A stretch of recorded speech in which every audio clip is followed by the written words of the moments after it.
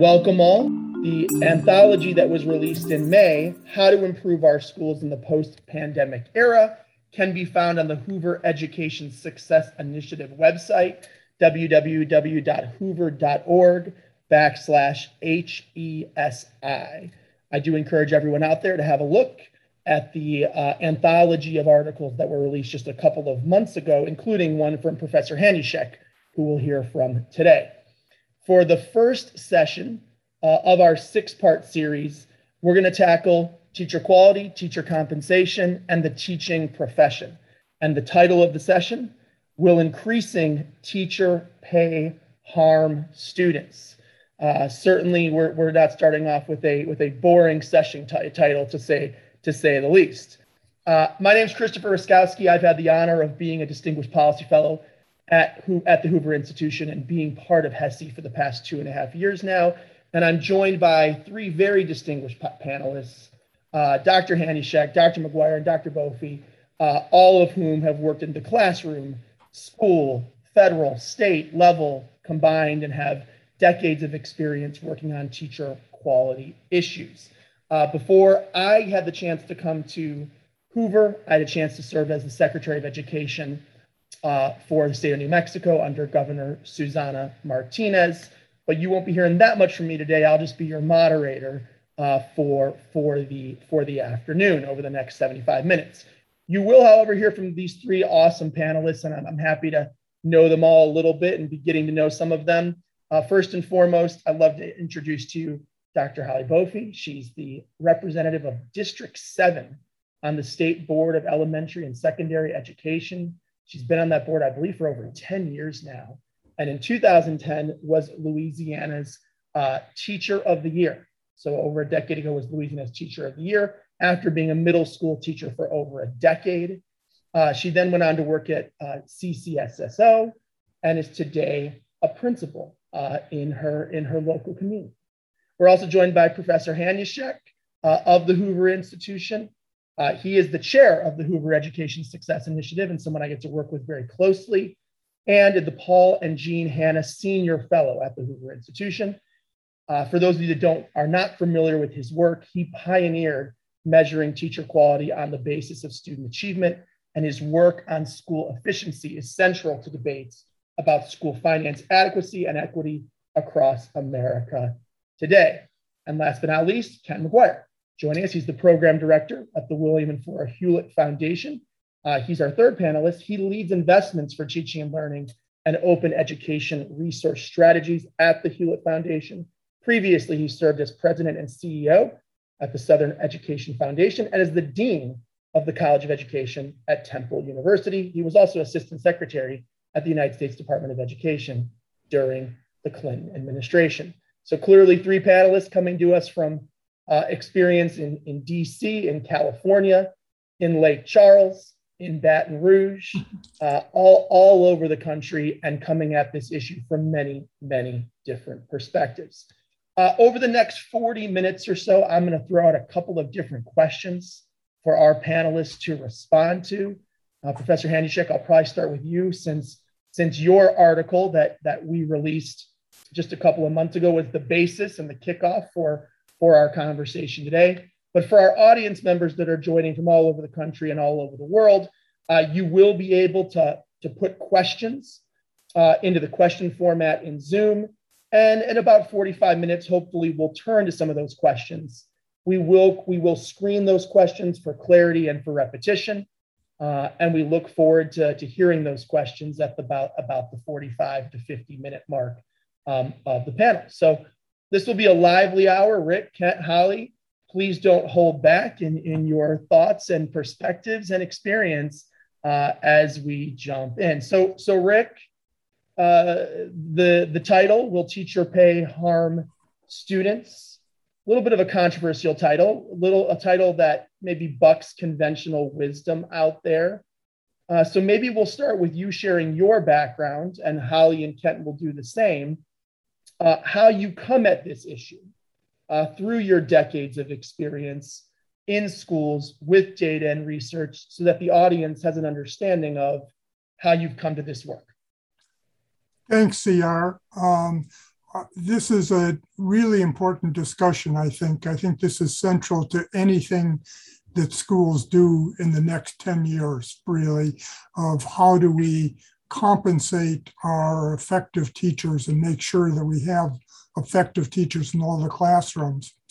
I come at it as a researcher who, for a long time, has been arguing that the central element of all schools is the quality of the teaching force, and the quality of the teachers, their effectiveness is what determines whether a school is good or not. The pandemic has really reinforced and highlighted this whole message. What we've seen in the pandemic is obviously schools have not maintained their past performance levels. And we've had a lot of remote instruction, a lot of hybrid instruction, and we've seen increasing disparities in the outcomes. The one thing that I think we've learned out of the pandemic more than anything else is the importance of teachers. That teachers are really important. And if we go to entirely remote instruction, we miss a lot because the teacher is not there to guide, to help, to motivate the students. And so we've underscored the importance of teaching, but at the same time, because this entire cohort has lost on average a lot of learning because of the closures in 2020 and because of the somewhat erratic restarts of schools last year, this cohort is behind. And if we don't do something to make the schools better than they were, this cohort will be hurt for the rest of their careers. They will not catch up unless we can actually make the schools better. And to me, that comes down to looking at the quality of teachers and effectiveness of teachers. And so I think we're going to get into the details of this, but that's where how I get into this whole topic. Rick, when you actually wrote the paper that we published a few months ago, I believe we started writing it and the pandemic had already started, right? But then you had written another paper the year before on a similar topic.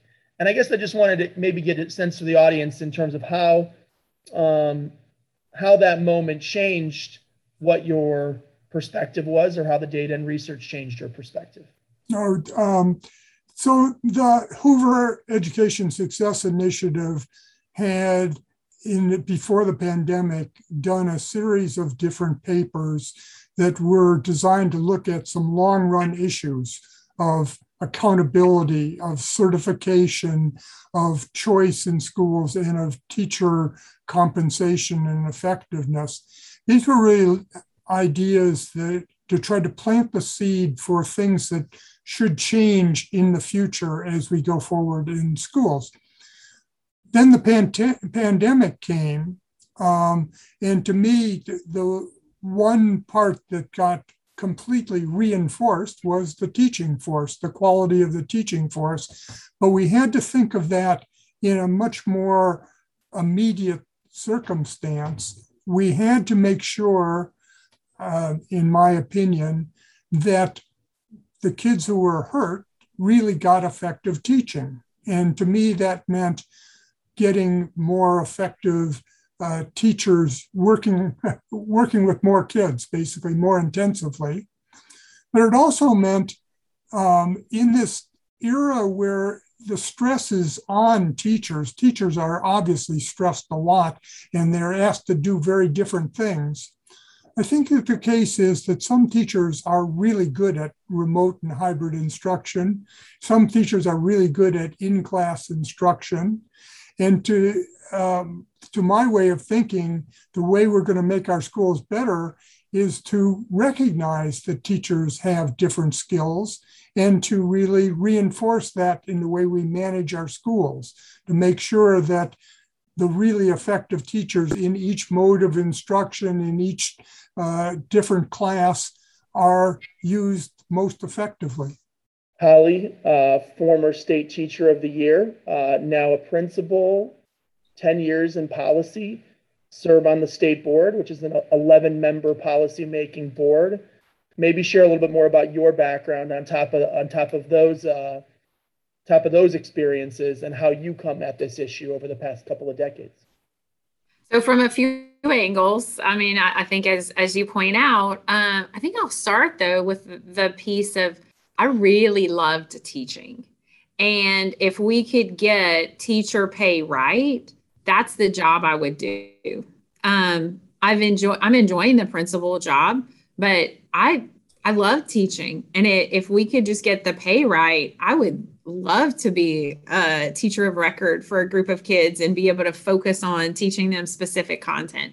So I think, I mean, that's one perspective. And I think we have to continue to come back to it is getting pay right for teachers means that it changes the audience of people who are considering the profession. And so that's something that is important to me. And I think influences the way I think about it. I think also just from a practical standpoint in my role as principal is I've already lost a teacher over teacher pay. I've already struggled with a prospective teacher, and my school's a little different because it's a career and technical high school. And I'm not looking for people who have come through traditional teacher prep programs. I mean, I'm working with people who come from the industry and supporting them in becoming teachers. And so they don't really know what the benefits of teaching are, what the salary is. And so we got almost to school start day. And then once the guy, I guess, put pen to paper, he was like, nope, no, I can't. I just can't do it. He said, as much as I want to be a teacher, I can't do it. So I would just say firsthand, it's a limiting factor to who we're attracting into the profession. But then there's the policy perspective and the challenge. Like Rick didn't say we need to pay all teachers a whole lot of money. Rick said that we need to compensate effective teachers. I wrote it down, Rick. Like, so I think you got there it. is a, what's that? I think you got he it right. He stands by it. Yeah. So then that's a challenge from a policy perspective. It's a challenge from an implementation perspective. And Christopher, I mean, our work, we really got to know each other as we were looking at implementation of teacher evaluation systems, and we know how difficult it is. So it's a great idea, Rick, but like the practicality of being able to decide who the effective teacher is like the implementation of that is really tricky. So you have that challenge of, if you did that, if you had the money, could you truly say, these are the effective teachers and I'm going to pay them more? And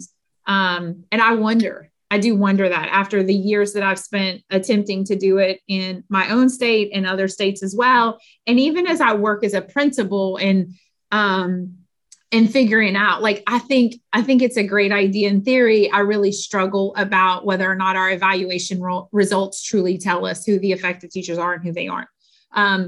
What I do go back to is I think the kids know, and I think the parents know, we just have trouble proving it. Right. So there's that logistical challenge. I also think about, which is connected to a political challenge, right? So it's a logistical challenge that creates a political challenge. But then there's also the finance of it,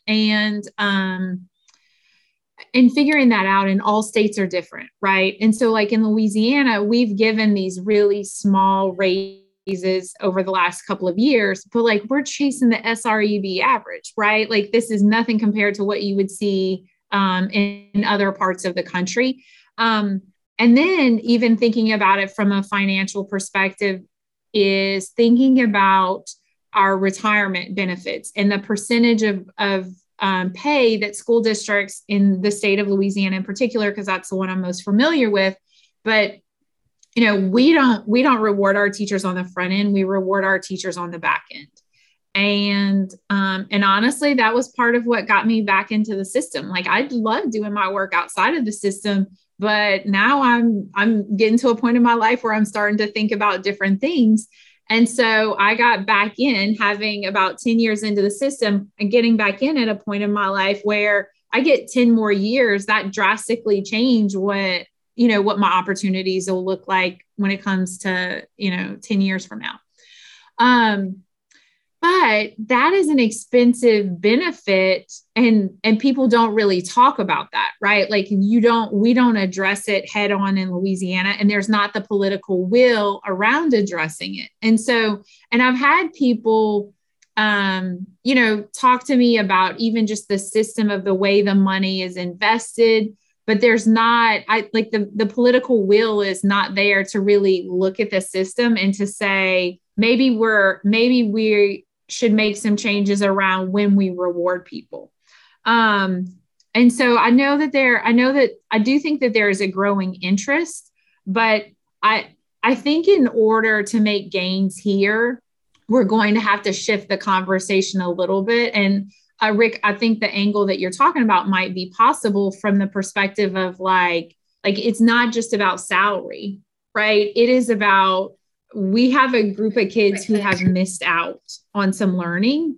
And what do we do to make up? Like, how do we make gains to deal with that gap? And so I know we'll get into the, questions like that a little later on, but just the regular question about, will it hurt kids to pay teachers more? Absolutely not. The question is like, how do we figure out how to do this? And where does the money come from? Yep, Kent, let's get you into the conversation here. You've seen it at the federal level. You've seen it at the foundation level. You've been a dean of a school of education. Maybe share a little bit about what you've been working on and how you come at this topic. Yeah, thanks. As your introduction makes all too plain, I've surrounded the problem from everywhere but the classroom. um, so it's an interesting question. I'm not qualified in the way that Holly is, let's say, to speak to this. But what I would say is that how I come at this from all the roles I have played in and out of the government, in and out of the research enterprise, in and out of philanthropy, I'm still trying to get some leverage on this fundamental question of instructional improvement, especially for kids furthest from opportunity. And, I share Rick's, I think part of what's on his mind here is that if we could figure out who the people are who are particularly good with those kids, and then make sure they had what they needed, both in the way of support and compensation to do their best work, we'd get some leverage on that problem. So I'm sort of with him on that. I'm with Holly on how complicated it has been and is likely to be to really zero in on what being effective actually means. I worry, we have a dependent variable that we have long used. It's called a standardized test. And I worry sometimes, I'm probably less confident than others about what that's actually measuring. Whether it's measuring somebody's zip code, or it's measuring, the education levels of the parents, right? It's measuring something.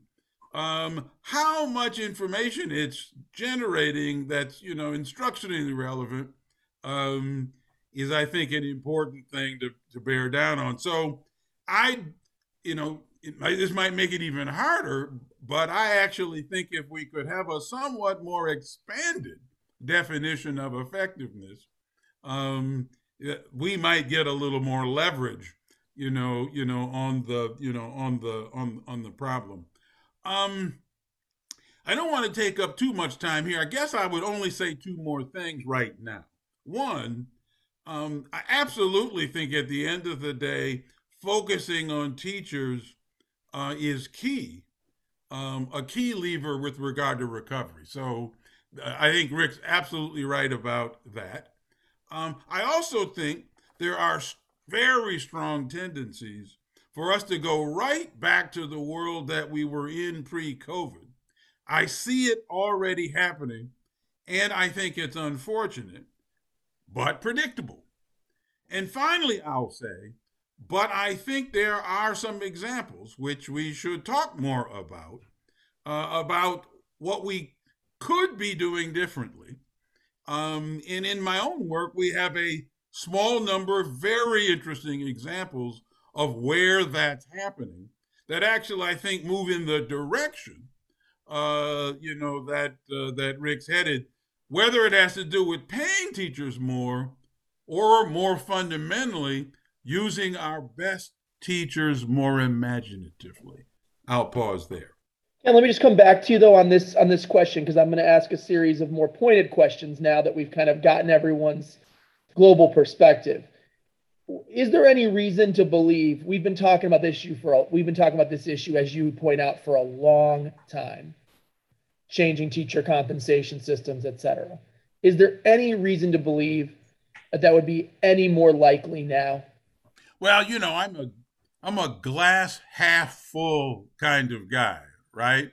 And maybe the way I'd answer your question is, I'm not sure that I'm hopeful. I'm hopeful about this. I don't know how optimistic I am about it for a bunch of different reasons.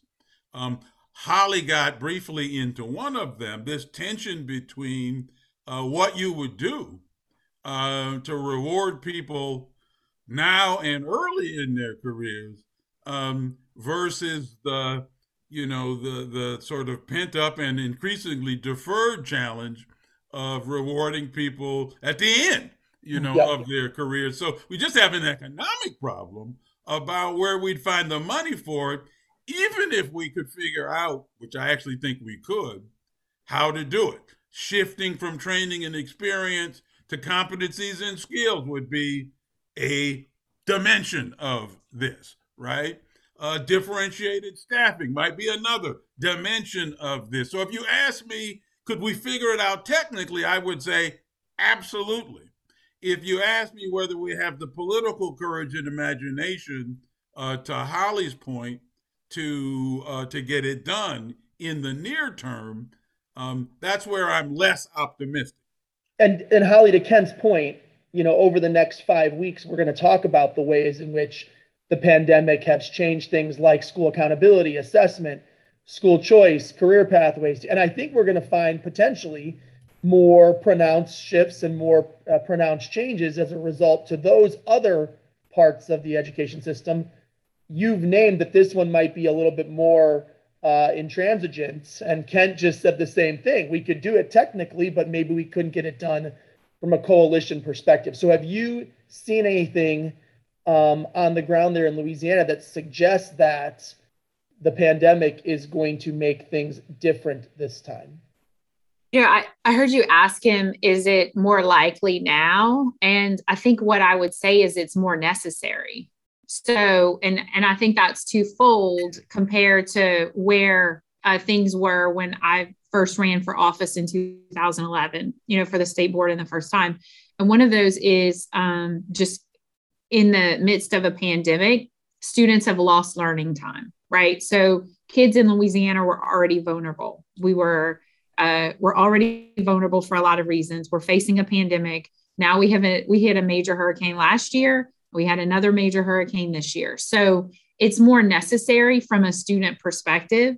I think it's also more necessary from a teacher supply perspective. So if you talk to people who lead educator preparation programs, what they'll tell you is that their numbers have been declining over time. And, I don't have any numbers as of today, but that's been going and it's been trending in the wrong direction. So it's more necessary. And I think, what is that?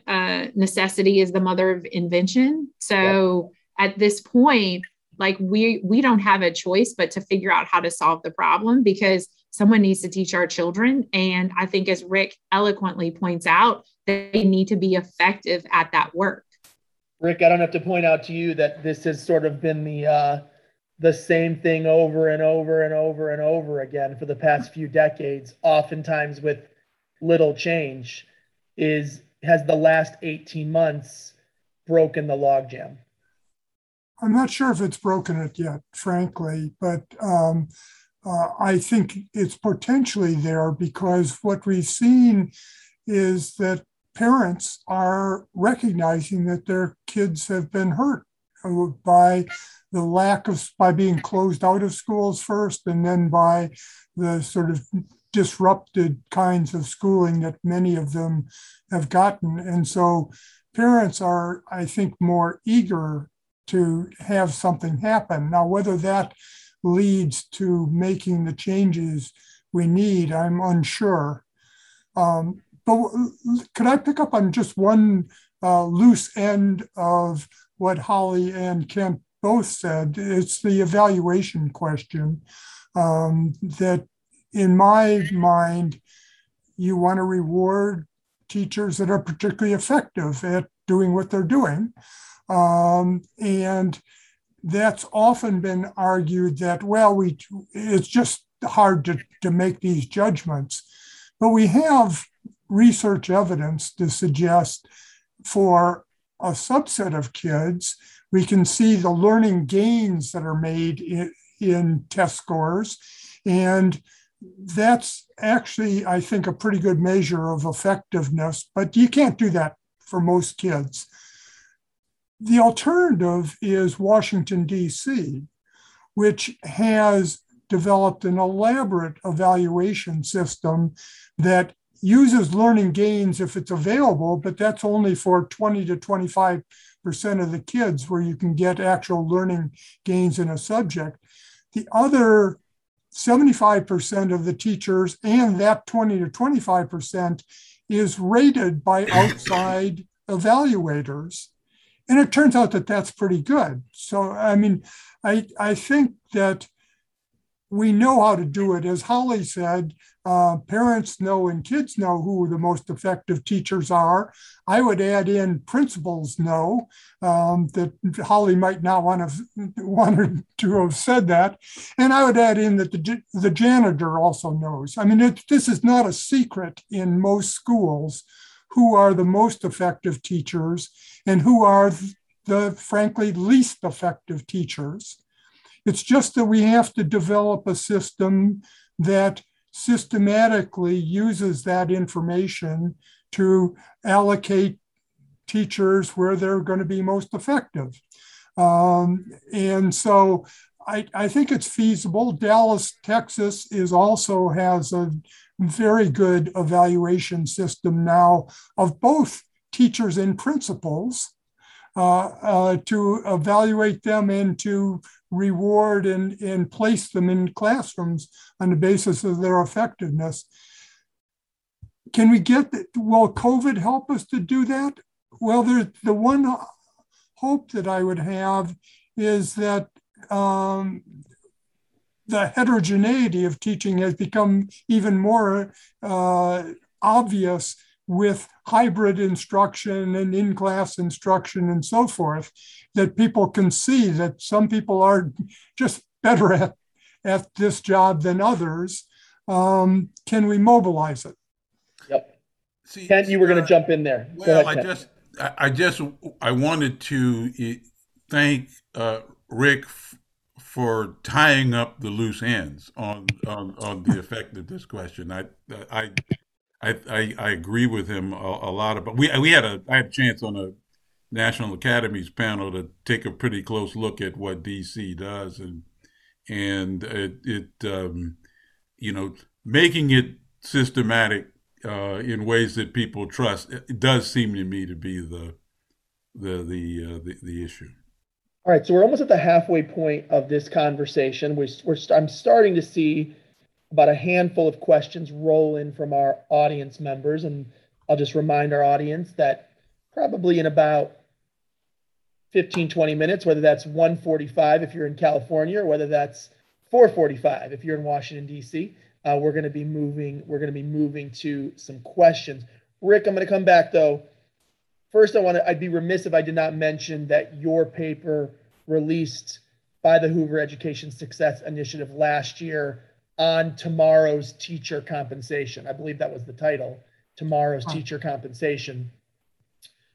Does talk about both the DC and the Dallas examples that you just referenced.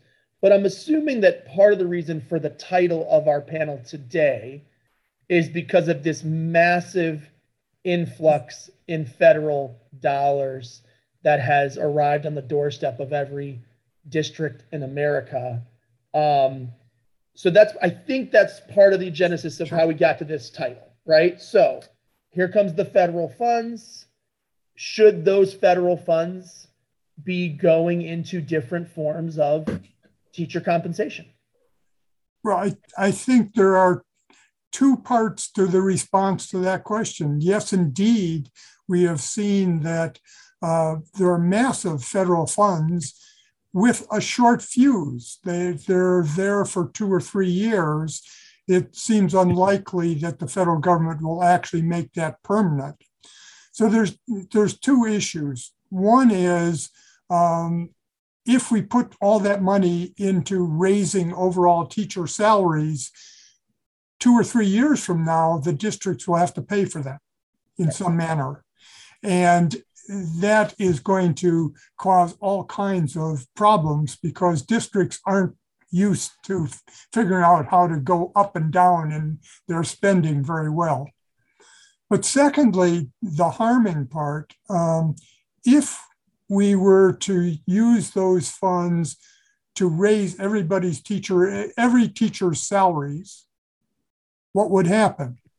Well, lots of teachers would be happier, but we would tend to keep this exactly the same teaching force as we have today. We would lock in a bunch of people that might have left because of uncertainties or so on. And the average quality of teaching wouldn't change. There's no reason to suspect that the least effective teachers will leave and the most effective teachers will stay if we raise everybody's salary. In fact, we should end up with the same. Now, maybe sometime in the future, when Kent's old School of Education gets cranked up and people are encouraged to, in fact, come into teaching. And Holly has pointed to that also, that other people might be encouraged, but that's a long way off. Rick, is that what the title suggests around harm students? This idea that you could pump a bunch of more money in, but have no impact whatsoever? Yeah, exactly. As opposed to using the funds in effective manner. I think that my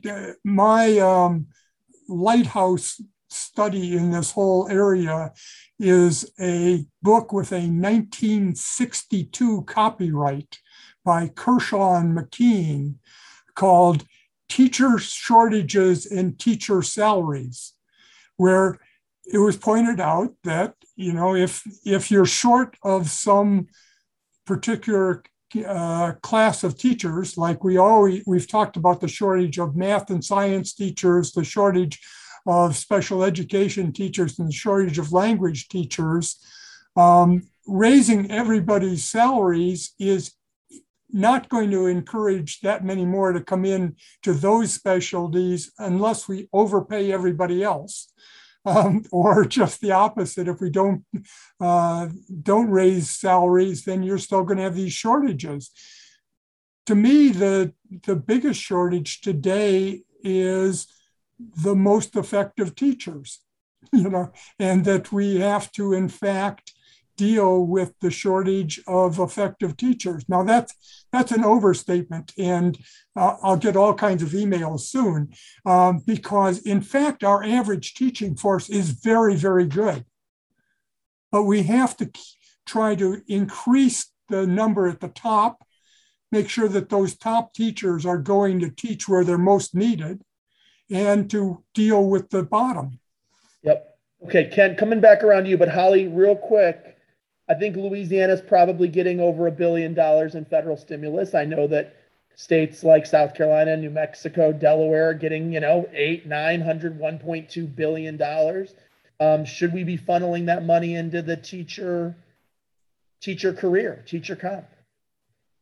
So I think the way that Rick is talking about it is something that I think is very intriguing, especially if we think about it from the perspective of rewarding the gains. So is that, I think the title of this presentation is about salary, and that leads you to think about teachers in the aggregate. But when you dig into, I think what Rick is saying is that let's not look at the whole teaching force. Let's pay attention and be more strategic about what it is that we're trying to accomplish. And so, and I think that's absolutely necessary, because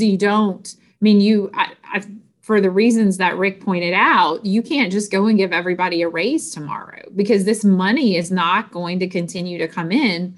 And then why would you even do that if it doesn't change for any of the students? I mean, this money, if used strategically, could make a difference in the lives of students and hopefully make up for some of the challenges that we faced through the pandemic. And so I think given that, then the districts will need some support in thinking about how to do those compensation efforts. And I know in my own state of Louisiana, there's the ability to do that, but I don't see people running to the table to say, I've got this money and I have this idea and I'm going to make it happen, because who's the group that lobbies for this, right? Like, who is there who's to say we have a change that we want to make?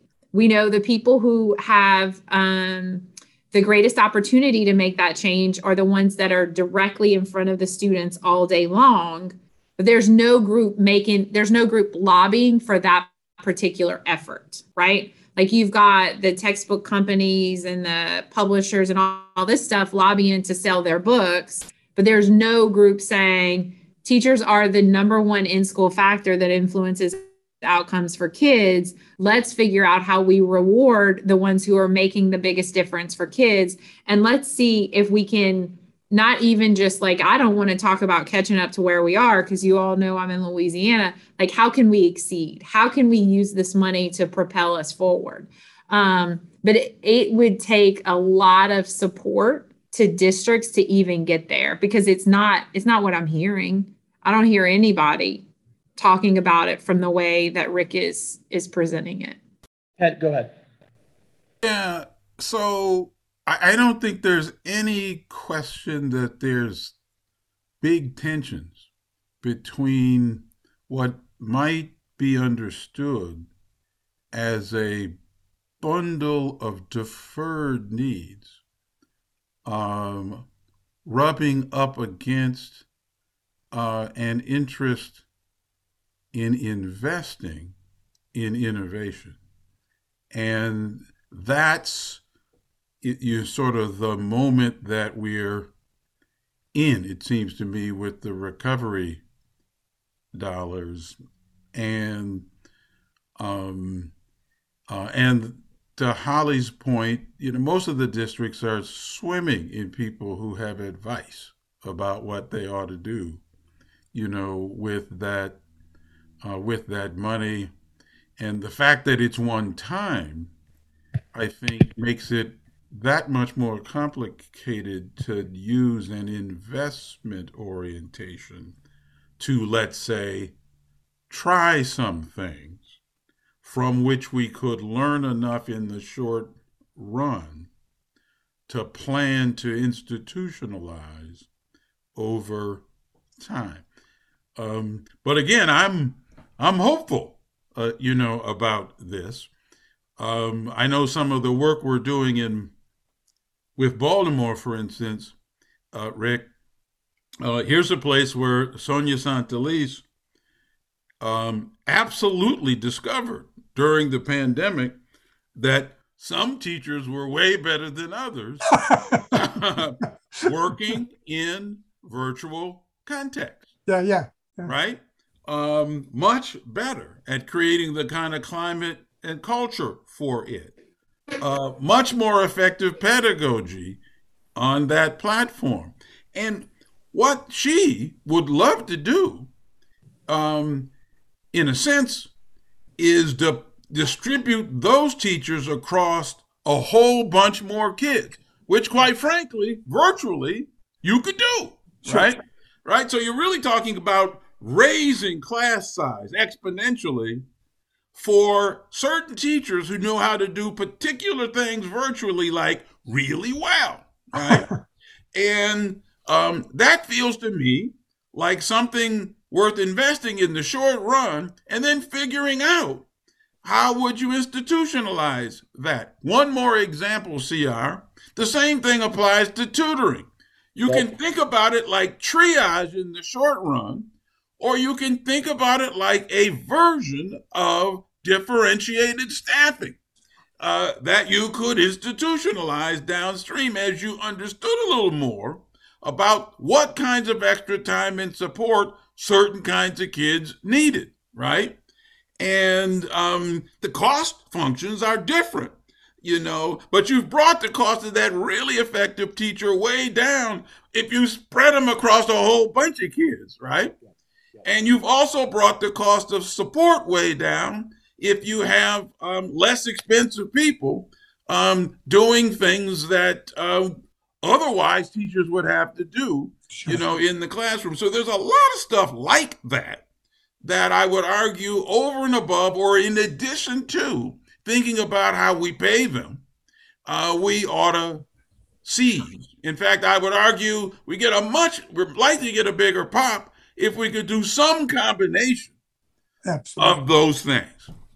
And Ken, just to hit this point clearly, I do hear you saying that this, these billions of dollars that are flowing into states right now is an opportunity to try some things over the next couple of years. It is an opportunity to do some pilots, to do some initiatives, whether it be on recruitment, retention, tutoring, thinking about the teacher leadership roles differently. Yes, I want to just hit that point clearly. It is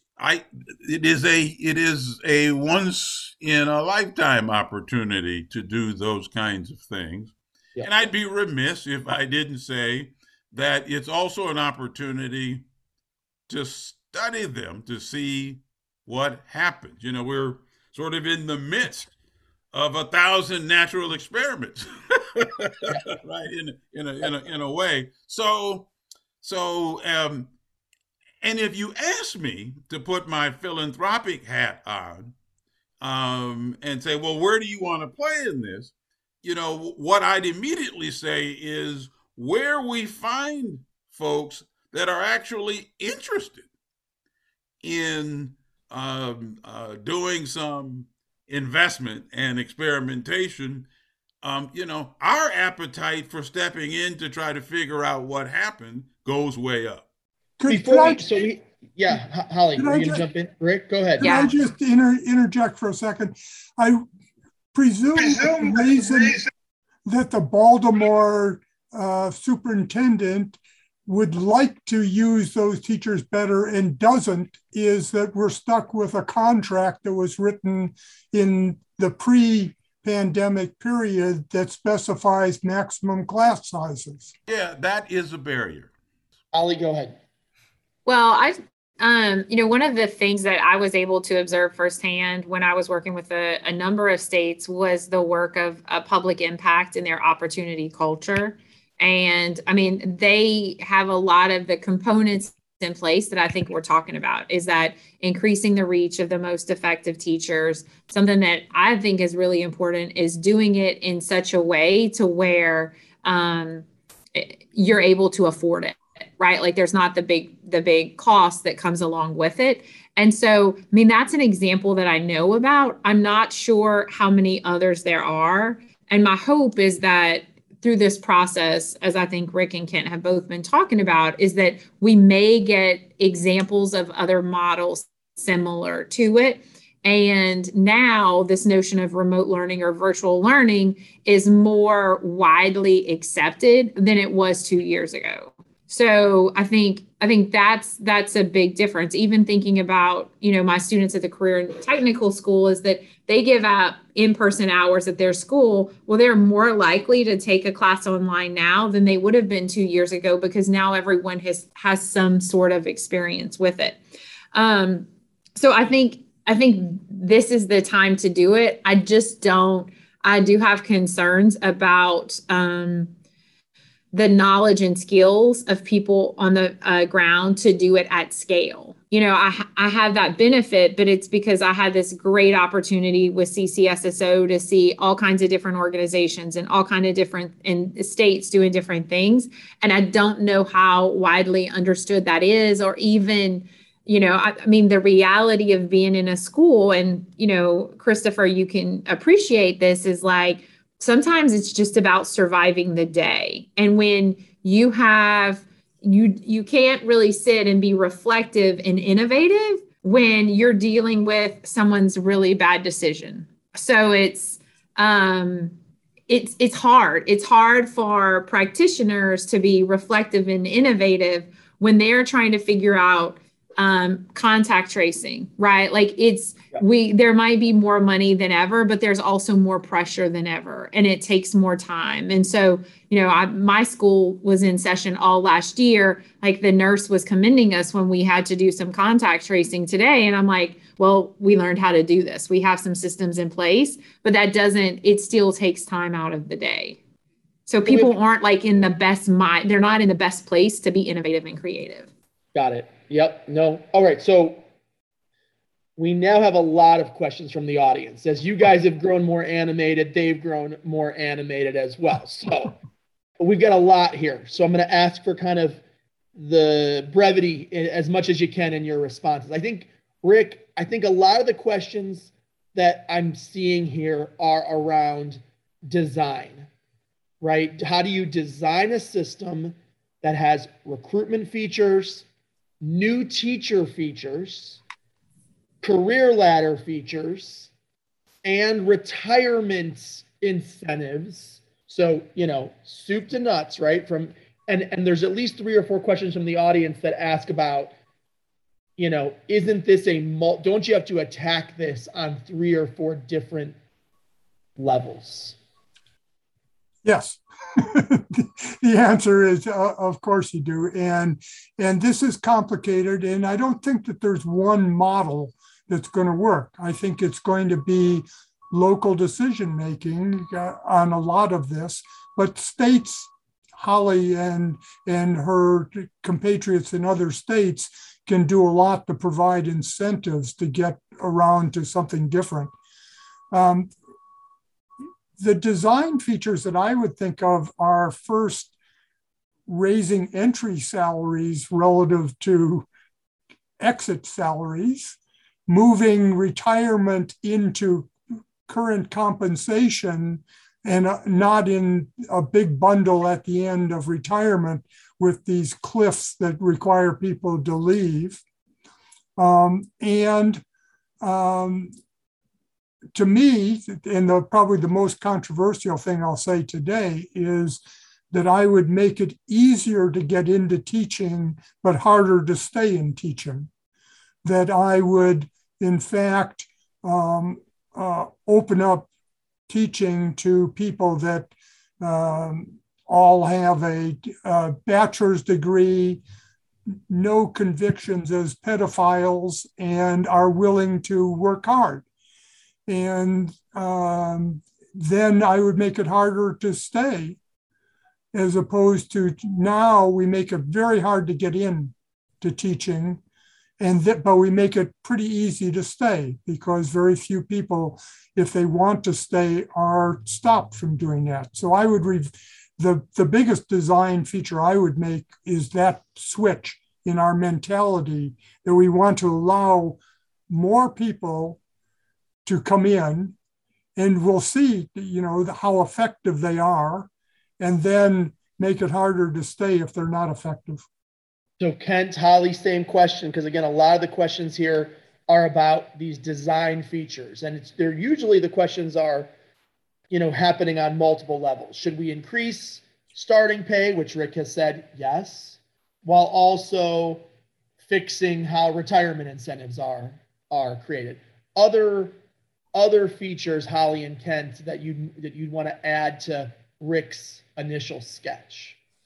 Well, I'd just like to outline something that I heard Rick say earlier, is that I think that what he just talked about are design elements of a long-term strategy, right? But that I think there is an immediate short-term strategy around we have learning loss. How do we make this into gains? And then how do we capitalize on having this infusion of federal money that we didn't have before? So the piece I would add is that is working around this federal money right now. It's a point in time, and how we invest this money really matters.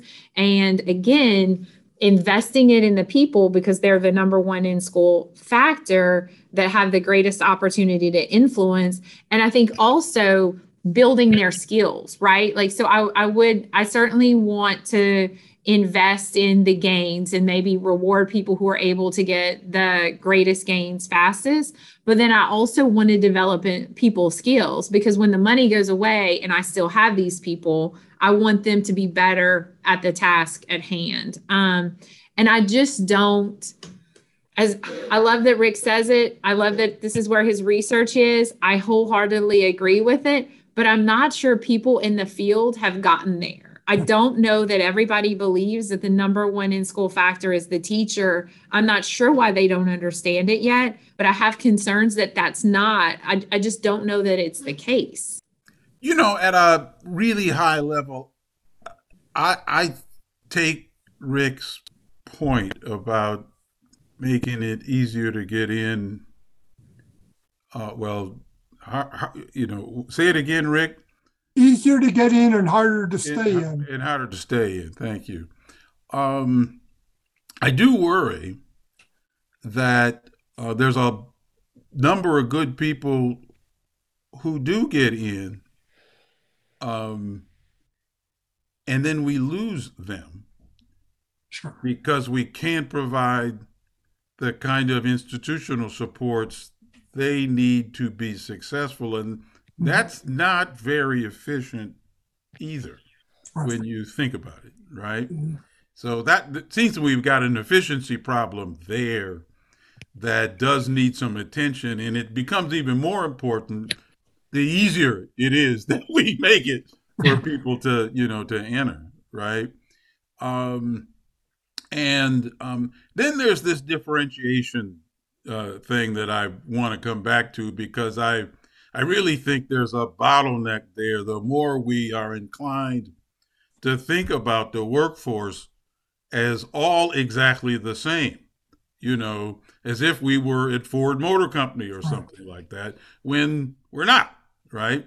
We're especially not now. I'm in the deeper learning business here. I need teachers. If they can't think and learn deeply themselves, we haven't got a shot at kids being able to do it, right? So there's a certain kind of professionalism that it needs to emerge, and to replace this notion of this is just sort of labor. That I think is another shift in mindset, if not design, that that I think needs some attention. And then finally, what I think we know is that the contours of the current workforce, however effective it is or isn't, in terms of race, gender, and ethnicity, and the like, is largely unchanged over a 20-year period of time. And the composition of the student population has changed dramatically over that same period of time. So we have a cultural competence and linguistic competence problem, and we have a diversity problem in the workforce. And I think it would be a mistake to just ignore that as we think about making it easier to get in, and harder to stay. as we think about how to reallocate resources that it lines up with who we really want, to keep. Kent, I have to ask this question because something that Holly and I have worked on for a long time together. And there was a question from our audience about measuring and improving teacher education programs. I'm a recovering dean, man. I'm still in therapy. So let me start let me start with with that. I think that problem has two dimensions to it. I think the problem is real. I think it has not one but two dimensions to it. The dimension that's getting the most attention right now, and it's a real one, is to figure out how to think harder about embedding or grounding teacher preparation in practice. In other words, and so we're sort of gravitating to the need for clinical experiences, and I agree that we need those, and we should get better at them. And quite frankly, there are some intriguing design issues wrapped up in that. If we actually want the kind of strategic interaction between preparers and employers that we probably should have, I think there's a lot to unpack there. Here's the other issue that I think has gotten less attention. There is, at the same time, I will argue, a much more robust science of learning. Things we know about how people learn and develop. The connections between that knowledge base and the preparation of future educators are weak to non-existent too, right? So that is very much in the province of preparing institutions who I think have to step back and worry more, not both about subject matter knowledge and core disciplinary knowledge, and how those two things work together to create really effective teachers. There's another set of questions here sparkled throughout, and I'll just check the clock here. Rick, Holly, there's a bunch of different questions from our audience members about the DC example, the Dallas example, examples from Denver. I could point to examples from when New Mexico was doing Excellence in Teaching Awards for a year or two, and then the administration changed, and now we don't do Excellence in Teaching Awards anymore. So I guess there's a bunch of questions, Rick, about why it seems to be that whenever a superintendent or state commissioner does take on this work, maybe with the exception of DC, it ends up being pretty short-lived, often not replicated, often not spread in its best practice. Well, you're getting into the politics of education, and a lot of educational decisions are not based upon research or not based upon what we see our students being able to know and do, but they're based upon political interest of different groups. And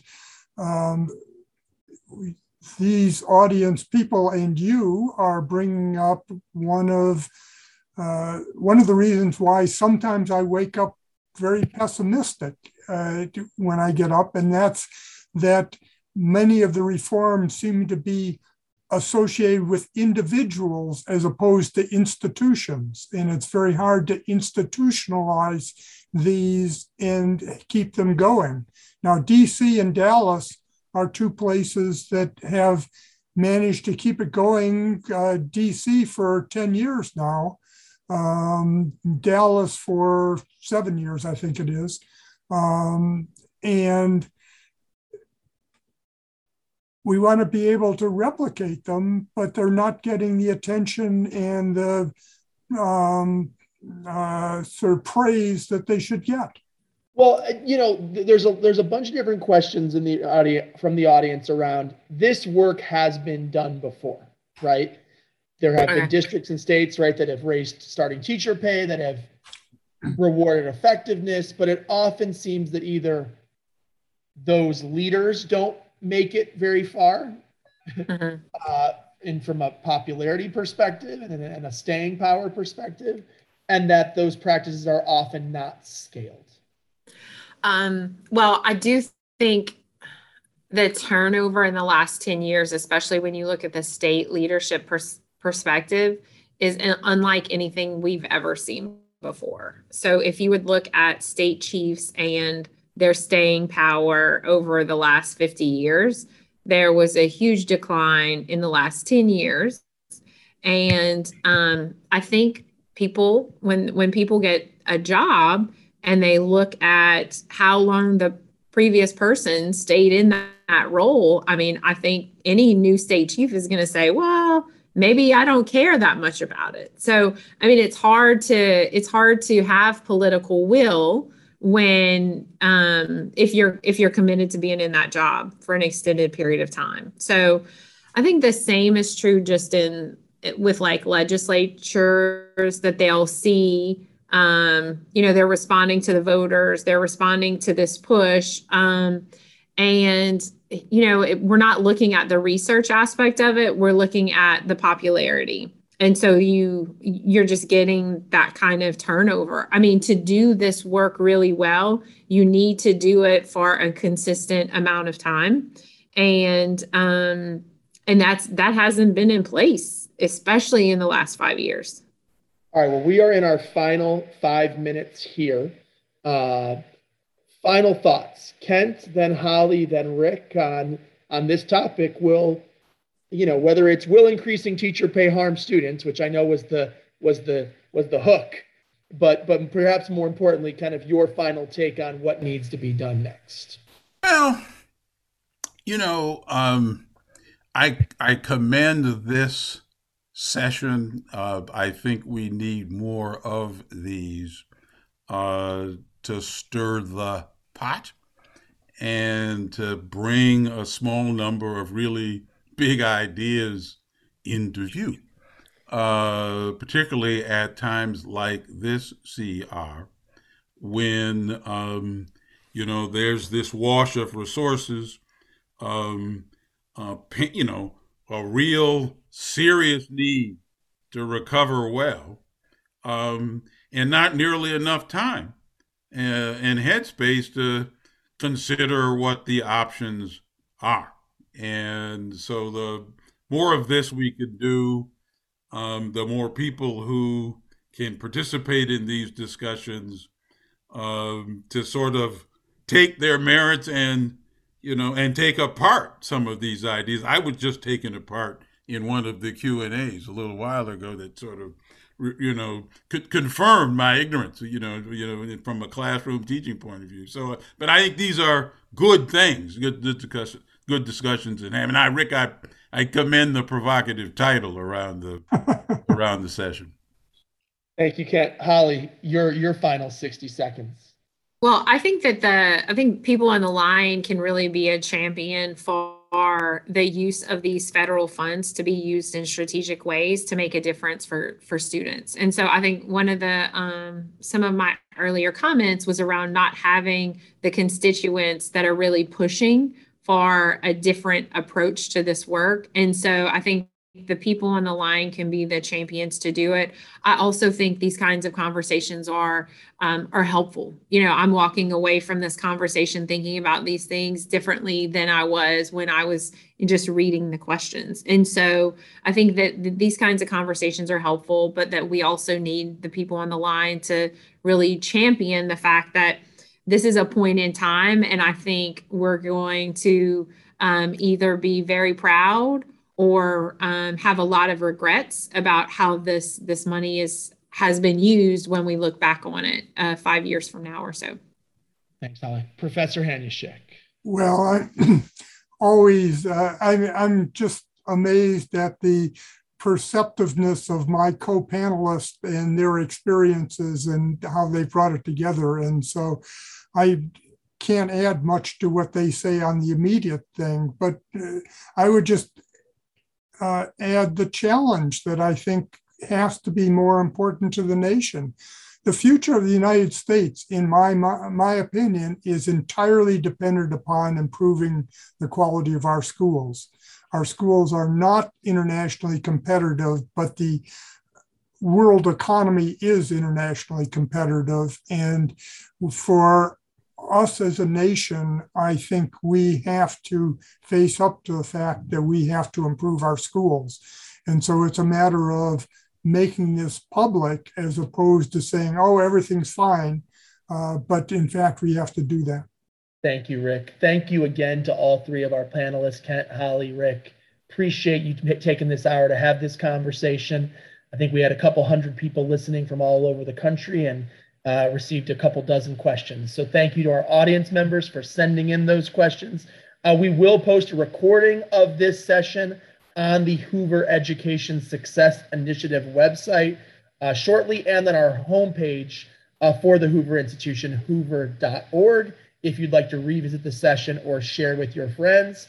And we will be back, same time, same place, over the next 5 weeks, 1 p.m. Pacific, 4 p.m. Eastern. Next week's panel, can we stop the clock? Replacing seat time with mastery. So yet another small little topic that we'll be tackling next week at the Hoover Education Success Initiative Fall Webinar Series. Have a great Wednesday evening, everyone, and thank you for being here.